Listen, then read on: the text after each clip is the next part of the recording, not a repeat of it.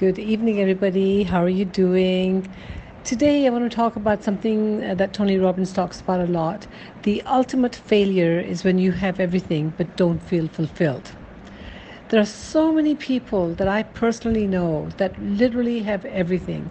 They have money, they have beautiful families, they have beautiful homes, they have education, they have cars, they have jewelry, they have designer this and designer that, and yet they're feeling empty.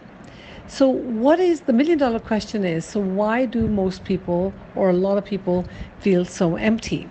That's what I want to talk about today and for the next 2, 3 days, because I think we need to sort of discover that and go on a sort of a like an investigation as to why that is. I think one of the reasons why people do feel fulfilled is that they're not so needy.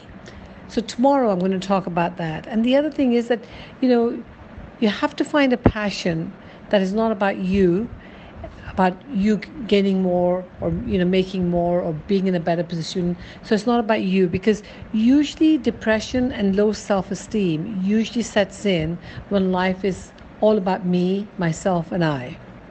People who are generally obsessed with themselves are very rarely fulfilled. So tomorrow what I'm going to talk about is not being needy. And after that, we'll speak about how do we find our fulfillment. But I want you to think about today that, are you fulfilled?